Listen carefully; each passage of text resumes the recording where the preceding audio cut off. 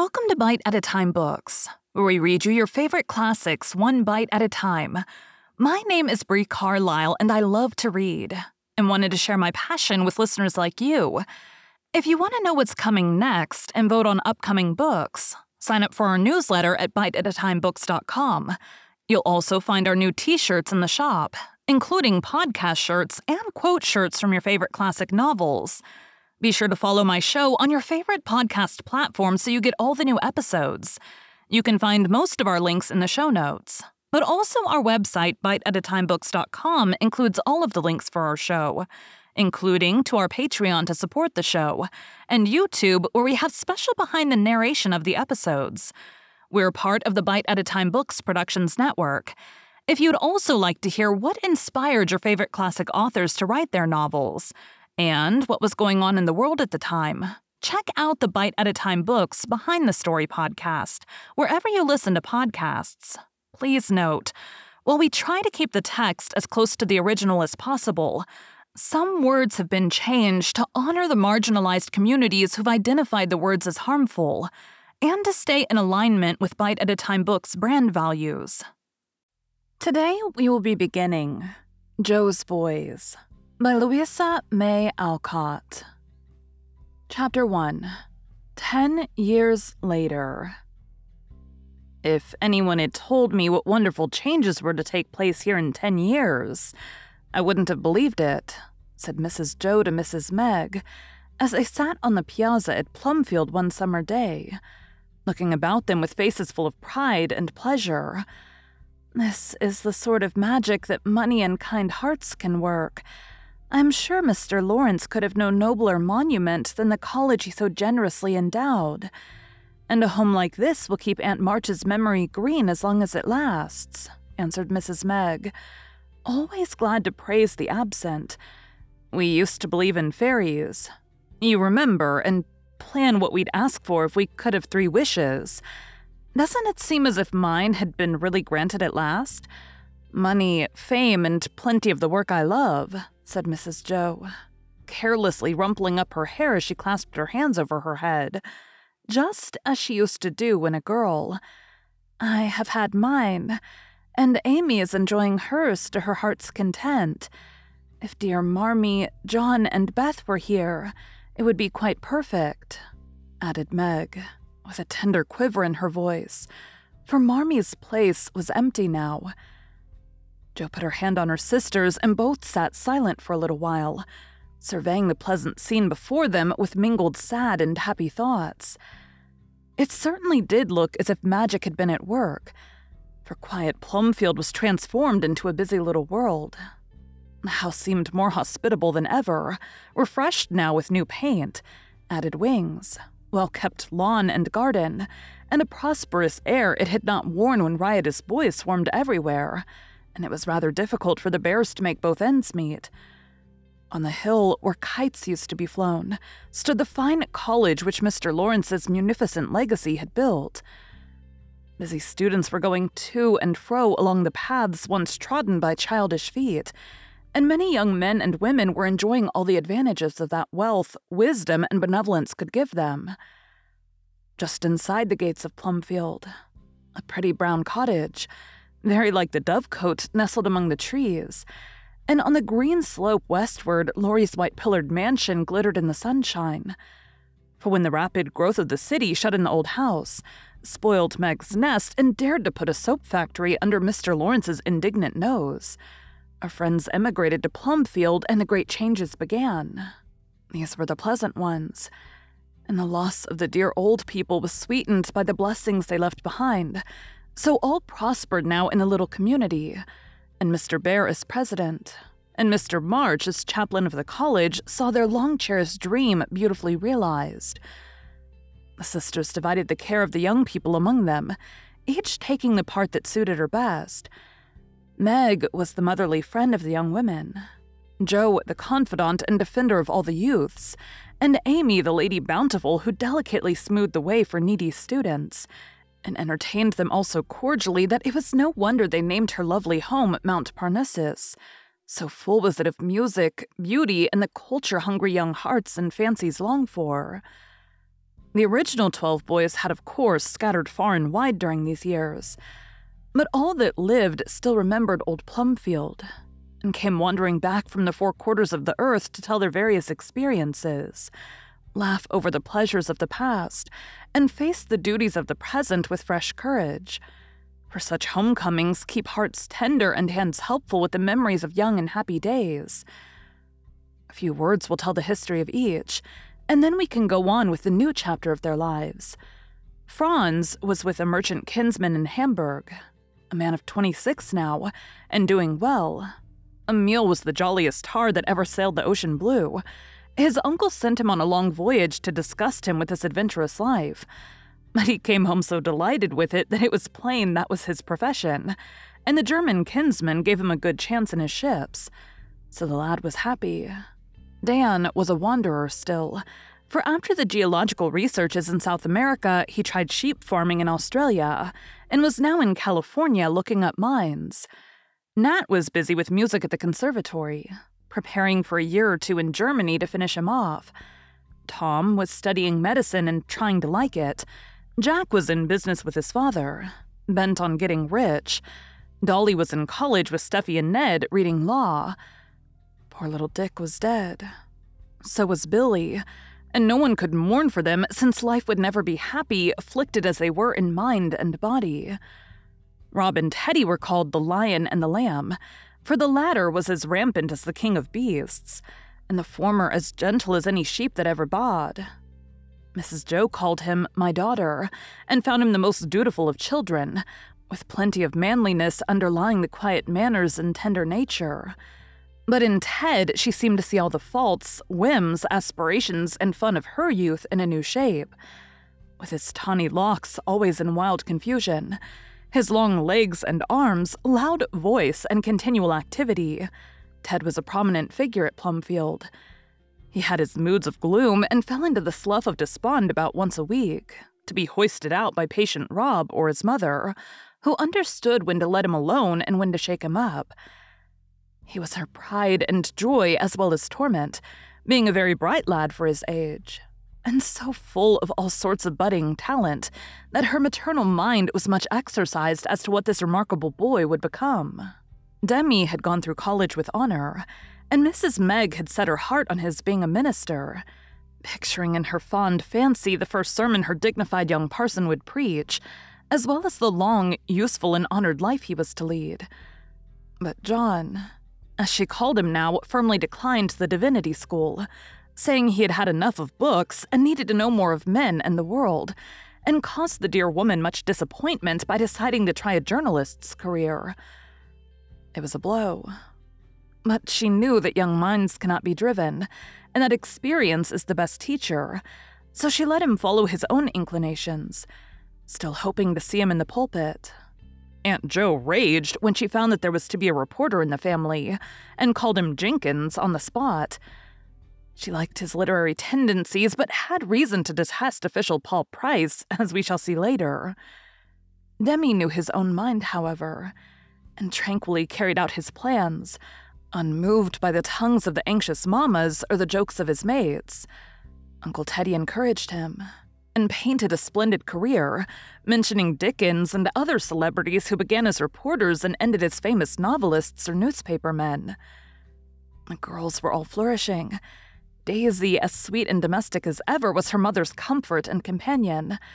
Josie, at 14, was a most original young person, full of pranks and peculiarities, the latest of which was a passion for the stage, which caused her quiet mother and sister much anxiety as well as amusement.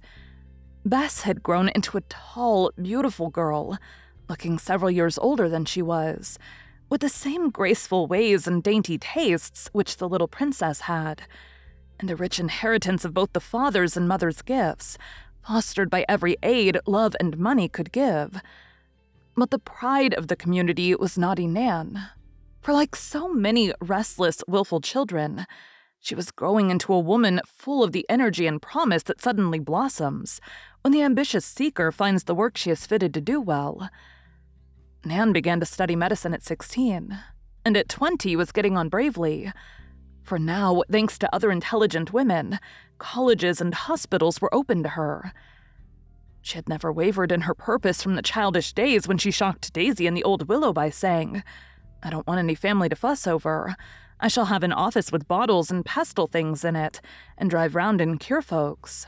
A future foretold by the little girl the young woman was rapidly bringing to pass, and finding so much happiness in it that nothing could win her from the chosen work. Several worthy young gentlemen had tried to make her change her mind and choose as Daisy did, a nice little house and family to take care of. But Nan only laughed and routed the lovers by proposing to look at the tongue which spoke of adoration, or professionally felt the pulse in the manly hand offered for her acceptance. So all departed but one persistent youth, who was such a devoted Traddles it was impossible to quench him. This was Tom, who was as faithful to his child sweetheart as she to her pestle things, and gave a proof of fidelity that touched her very much. He studied medicine for her sake alone, having no taste for it and a decided fancy for a mercantile life. But Nan was firm, and Tom stoutly kept on, devoutly hoping he might not kill many of his fellow beings when he came to practice. They were excellent friends, however, and caused much amusement to their comrades by the vicissitudes of this merry love chase. Both were approaching Plumfield on the afternoon when Mrs. Meg and Mrs. Joe were talking on the piazza. Not together, for Nan was walking briskly along the pleasant road alone, thinking over a case that interested her, and Tom was pegging on behind to overtake her as if by accident, when the suburbs of the city were passed, a little way of his which was part of the joke. Nan was a handsome girl, with a fresh color, clear eye, quick smile, and the self-poised look young women with a purpose always have. She was simply and sensibly dressed, walked easily and seemed full of vigor with her broad shoulders well back, arms swinging freely and the elasticity of youth and health in every motion. The few people she met turned to look at her as if it was a pleasant sight to see a hearty, happy girl walking countryward that lovely day, and the red-faced young man steaming along behind, hat off and every tight curl wagging with impatience, evidently agreed with them. Presently a mild hello was borne upon the breeze, and pausing with an effort to look surprised that was an utter failure, Nan said affably, "Oh, is that you, Tom? Looks like it. Thought you might be walking out today." And Tom's jovial face beamed with pleasure. "You knew it. How's your throat?" asked Nan in her professional tone, which was always a quencher to undue raptures. "Throat? Oh, yes, I remember. It is well. The effect of that prescription was wonderful. I'll never call homeopathy a humbug again." "You were the humbug this time, and so were the unmedicated pellets I gave you. If sugar or milk can cure diphtheria in this remarkable manner, I'll make a note of it." "Oh, Tom, will you never be done playing tricks? Oh, Nan, will you never be done getting the better of me?" And the merry pair laughed at one another just as they did in the old times, which always came back freshly when they went to Plumfield. "Well, I knew I shouldn't see you for a week if I didn't scare up some excuse for a call at the office. You're so desperately busy all the time, I never get a word," explained Tom. "You ought to be busy, too, and above such nonsense. Really, Tom, if you don't give your mind to your lectures, you'll never get on," said Nan soberly. "I have quite enough of them as it is," answered Tom with an air of disgust. "A fellow must lark a bit after dissecting corpuses all day. I can't stand it long at a time, though some people seem to enjoy it immensely." "Then why not leave it and do what suits you better? I always thought it a foolish thing, you know," said Nan, with a trace of anxiety in the keen eyes that searched for signs of illness, in a face as ruddy as a Baldwin apple. "You know why I chose it and why I shall stick to it if it kills me. I may not look delicate, but I've a deep-seated heart complaint, and it will carry me off sooner or later, for only one doctor in the world can cure it, and she won't." There was an air of pensive resignation about Tom that was both comic and pathetic, for he was in earnest and kept on giving hints of this sort, without the least encouragement. Nan frowned, but she was used to it, and knew how to treat him. She is curing it in the best and only way, but a more refractory patient never lived. Did you go to that ball as I directed? I did. And devote yourself to pretty Miss West? Danced with her the whole evening. No impression made on that susceptible organ of yours? Not the slightest. I gaped in her face once, forgot to feed her, and gave a sigh of relief when I handed her over to her mama. Repeat the dose as often as possible and note the symptoms. I predict that you'll cry for it by and by. Never. I'm sure it doesn't suit my constitution. We shall see. Obey orders. Sternly. Yes, doctor. Meekly. Silence reigned for a moment. Then, as if the bone of contention was forgotten in the pleasant recollections called up by familiar objects, Nan said suddenly, "What fun we used to have in that wood. Do you remember how you tumbled out of that big nut tree and nearly broke your collarbones? Don't I? And how you steeped me in wormwood till I was a fine mahogany color, and Aunt Jo wailed over my spoilt jacket," laughed Tom. "A boy again in a minute. And how you set the house afire? And you ran off for your bandbox? Do you ever say Thunder Turtles now? Do people ever call you Giddy Gaddy?" "Daisy does." "Dear thing, I haven't seen her for a week. I saw Dimmy this morning, and he said she was keeping house for Mother Bear. She always does when Aunt Jo gets into a vortex. Daisy is a model housekeeper, and you couldn't do better than make your bow to her if she can't go to work and wait till you're grown up before you begin lovering. Nat would break his fiddle over my head if I suggested such a thing. No, thank you. Another name is engraved upon my heart as indelibly as the blue anchor on my arm. Hope is my motto, and no surrender yours. See who will hold out longest." "You silly boys think we must pair off as we did when children, but we shall do nothing of the kind. How well Parnassus looks from here," said Nan, abruptly changing the conversation again. "It is a fine house, but I loved Old Plum best. Wouldn't Aunt March stare if she could see the changes here?" answered Tom, as they both paused at the great gate to look at the pleasant landscape before them. A sudden whoop startled them, as a long boy with a wild yellow head came leaping over a hedge like a kangaroo, followed by a slender girl who stuck in the hawthorn and sat there laughing like a witch. A pretty little lass she was, with curly dark hair, bright eyes, and a very expressive face. Her hat was at her back, and her skirts a good deal the worse for the brook she had crossed, the trees she had climbed, and the last leap which added several fine rents. "Take me down, Nan, please. Tom, hold Ted, he's got my book, and I will have it," called Josie from her perch, not at all daunted by the appearance of her friends. Tom promptly collared the thief, while Nan picked Josie from among the thorns and set her on her feet, without a word of reproof. For having been a romp in her own girlhood, she was very indulgent to like tastes in others. "What's the matter, dear?" she asked, pinning up the longest rip while Josie examined the scratches on her hands. "I was studying my part in the willow, and Ted came slyly up and poked the book out of my hands with its rod. It fell in the brook, and before I could scrabble down, he was off. You wretch, give it back this minute, or I'll box your ears," cried Josie, laughing and scolding in the same breath. Escaping from Tom, Ted struck a sentimental attitude, and with tender glances at the wet, torn young person before him, delivered Claude Melinette's famous speech in a lackadaisical way that was irresistibly funny, ending with "Dost like the picture, love?" as he made an object of himself by tying his long legs in a knot and distorting his face horribly.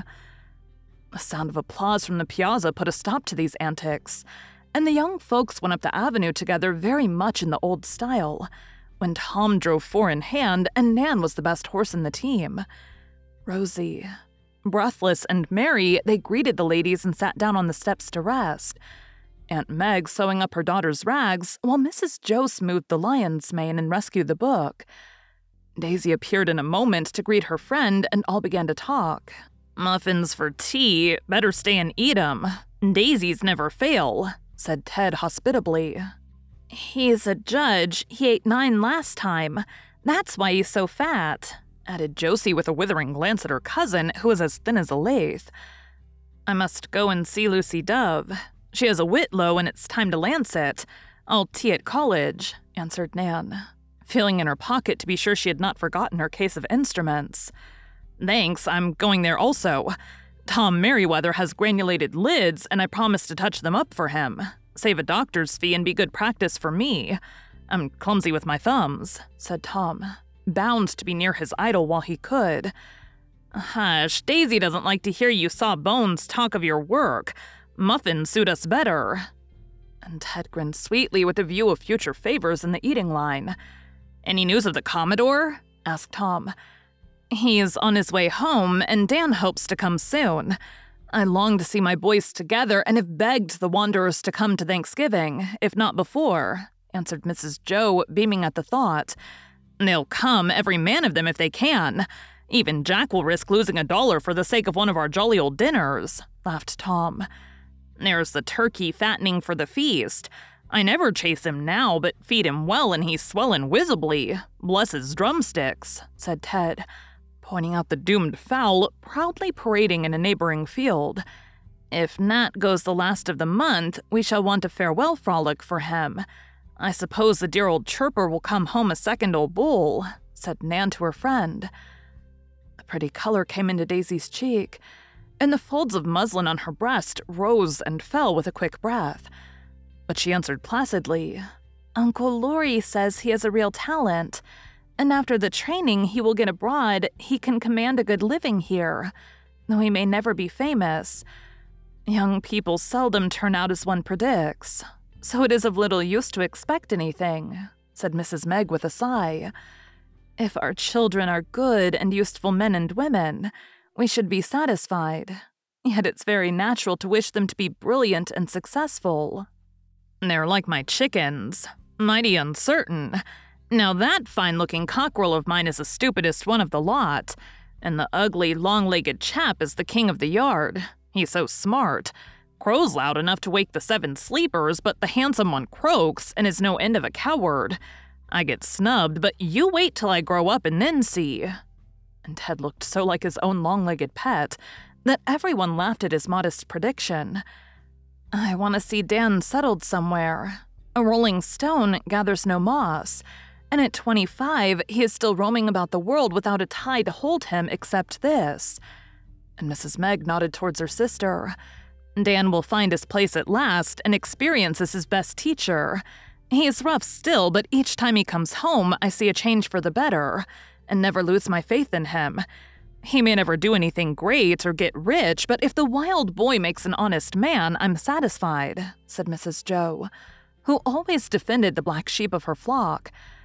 "That's right, Mother. Stand by Dan. He's worth a dozen Jacks and Neds bragging about money and trying to be swells. You see if he doesn't do something to be proud of and take the wind out of their sails," added Ted, whose love for his Danny was now strengthened by a boy's admiration for the bold, adventurous man. "Hope so, I'm sure. He's just the fellow to do rash things and come to glory, climbing the Matterhorn, taking a header into Niagara, or finding a big nugget. That's his way of sowing wild oats, and perhaps it's better than ours," said Tom thoughtfully, for he had gained a good deal of experience in that sort of agriculture since he became a medical student. "Much better," said Mrs. Joe emphatically. "I'd rather send my boys off to see the world in that way than leave them alone in a city full of temptations, with nothing to do but waste time, money, and health, as so many are left. Dan has to work his way, and that teaches him courage, patience, and self-reliance. I don't worry about him as much as I do about George and Dolly at college, no more fit than 2 babies to take care of themselves. How about John? He's knocking around town as a newspaper man, reporting all sorts of things from sermons to prize fights," asked Tom, who thought that sort of life would be much more to his own taste than medical lectures and hospital wards. "Demi has 3 safeguards, good principles, refined tastes, and a wise mother. He won't come to harm, and these experiences will be useful to him when he begins to write, as I'm sure he will in time," began Mrs. Joe in her prophetic tone, for she was anxious to have some of her geese turn out swans. "Speak of Jenkins, and you'll hear the rustling of his paper," cried Tom, as a fresh-faced, brown-eyed young man came up the avenue waving a newspaper over his head. "Here's your Evening Tattler, latest edition. Awful murder, bank clerk absconded, powder mill explosion and great strike of the Latin schoolboys," roared Ted, going to meet his cousin with the graceful gait of a young giraffe. The Commodore is in and will cut his cable and run before the wind as soon as he can get off, called Demi, with a nice derangement of nautical epitaphs as he came up smiling over his good news. Everyone talked together for a moment, and the paper passed from hand to hand that each eye might rest on the pleasant fact that the Brenda, from Hamburg, was safe in port. He'll come lurching out by tomorrow with his usual collection of marine monsters and lively yarns. I saw him jolly and tarry and brown as a coffee berry. Had a good run and hopes to be second mate, as the other chap is laid up with a broken leg, added Demi. Wish I had the setting of it, said Nan to herself, with a professional twist of her hand. How's Franz? Asked Mrs. Joe. He's going to be married. There's news for you. The first of the flock, Auntie, so say goodbye to him. Her name is Ludmilla Heldegard Blumenthal. A good family, well off, pretty, and of course an angel. The dear old boy wants Uncle's consent, and then he'll settle down to be a happy and an honest burgher. Long life to him. I'm glad to hear it. I do so like to settle my boys with a good wife and a nice little home. Now, if all is right, I shall feel as if Franz was off my mind, said Mrs. Joe, folding her hands contentedly, for she often felt like a distracted hen with a large brood of mixed chickens and ducks upon her hands. So do I, sighed Tom, with a sly glance at Nan. That's what a fellow needs to keep him steady, and it's the duty of nice girls to marry as soon as possible, isn't it, Demi? If there are enough nice fellows to go round, the female population exceeds the male, you know, especially in New England, which accounts for the high stake of culture we are in, perhaps, answered John, who was leaning over his mother's chair, telling his day's experiences in a whisper. It is a merciful provision, my dears, for it takes 3 or 4 women to get each man into, through, and out of the world. You are costly creatures, boys, and it is well that mothers, sisters, wives, and daughters love their duty and do it so well, or you would perish off the face of the earth, said Mrs. Joe solemnly, as she took up a basket filled with dilapidated hose, for the good professor was still hard on his socks, and his sons resembled him in that respect. Such being the case, there's plenty for the superfluous women to do, in taking care of these helpless men and their families. I see that more clearly every day, and am very glad and grateful that my profession will make me a useful, happy, and independent spinster. Nan's emphasis on the last word caused Tom to groan, and the rest to laugh. I take great pride and solid satisfaction in you, Nan, and hope to see you very successful, for we do need just such helpful women in the world. I sometimes feel as if I've missed my vocation and ought to have remained single, but my duty seemed to point this way, and I don't regret it, said Mrs. Joe, folding a large and very ragged blue sock to her bosom. Neither do I. What should I ever have done without my dearest Mum? Added Ted with a filial hug, which caused both to disappear behind the newspaper in which he had been mercifully absorbed for a few minutes. My darling boy, if you would wash your hands semi-occasionally, fond caresses would be less disastrous to my collar. Never mind my precious Touselhead. Better grass stains and dirt than no cuddlings at all. And Mrs. Joe emerged from that brief eclipse, looking much refreshed, though her back hair was caught in Ted's buttons, and her collar under one ear. Here Josie, who had been studying her part at the other end of the piazza, suddenly burst forth with a smothered shriek, and gave Juliet's speech in the tomb so effectively that the boys applauded. Daisy shivered, and Nan murmured, "Too much cerebral excitement for one of her age." "I'm afraid you'll have to make up your mind to it, Meg. That child is a born actress.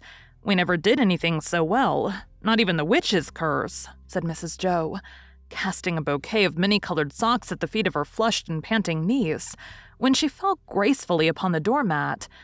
"It is a sort of judgment upon me for my passion for the stage when a girl. Now I know how dear Marmee felt when I begged to be an actress. I never can consent, and yet I may be obliged to give up my wishes, hopes, and plans again." There was an accent of reproach in his mother's voice, which made Demi pick up his sister with a gentle shake and the stern command to drop that nonsense in public. "Drop me, minion, or I'll give you the maniac bride with my best. Ha ha," cried Josie, glaring at him like an offended kitten. Being set on her feet, she made a splendid courtesy and dramatically proclaiming, "Mrs. Woofington's carriage waits," swept down the steps and round the corner, trailing Daisy's scarlet shawl majestically behind her. "Isn't she great fun? I couldn't stop in this dull place if I hadn't the child to make it lively for me.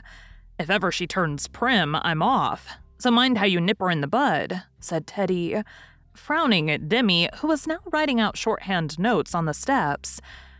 "You two are a team, and it takes a strong hand to drive you, but I rather like it. Josie ought to have been my child and Rob yours, Meg. Then your house would have been all peace and mine all bedlam.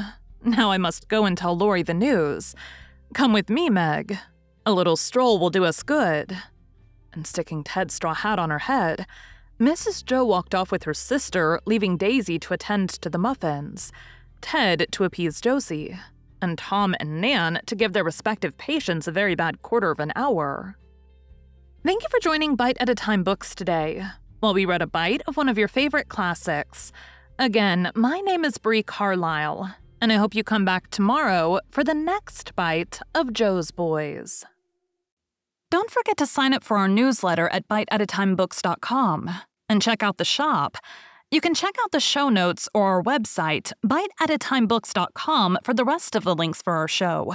We'd love to hear from you on social media as well.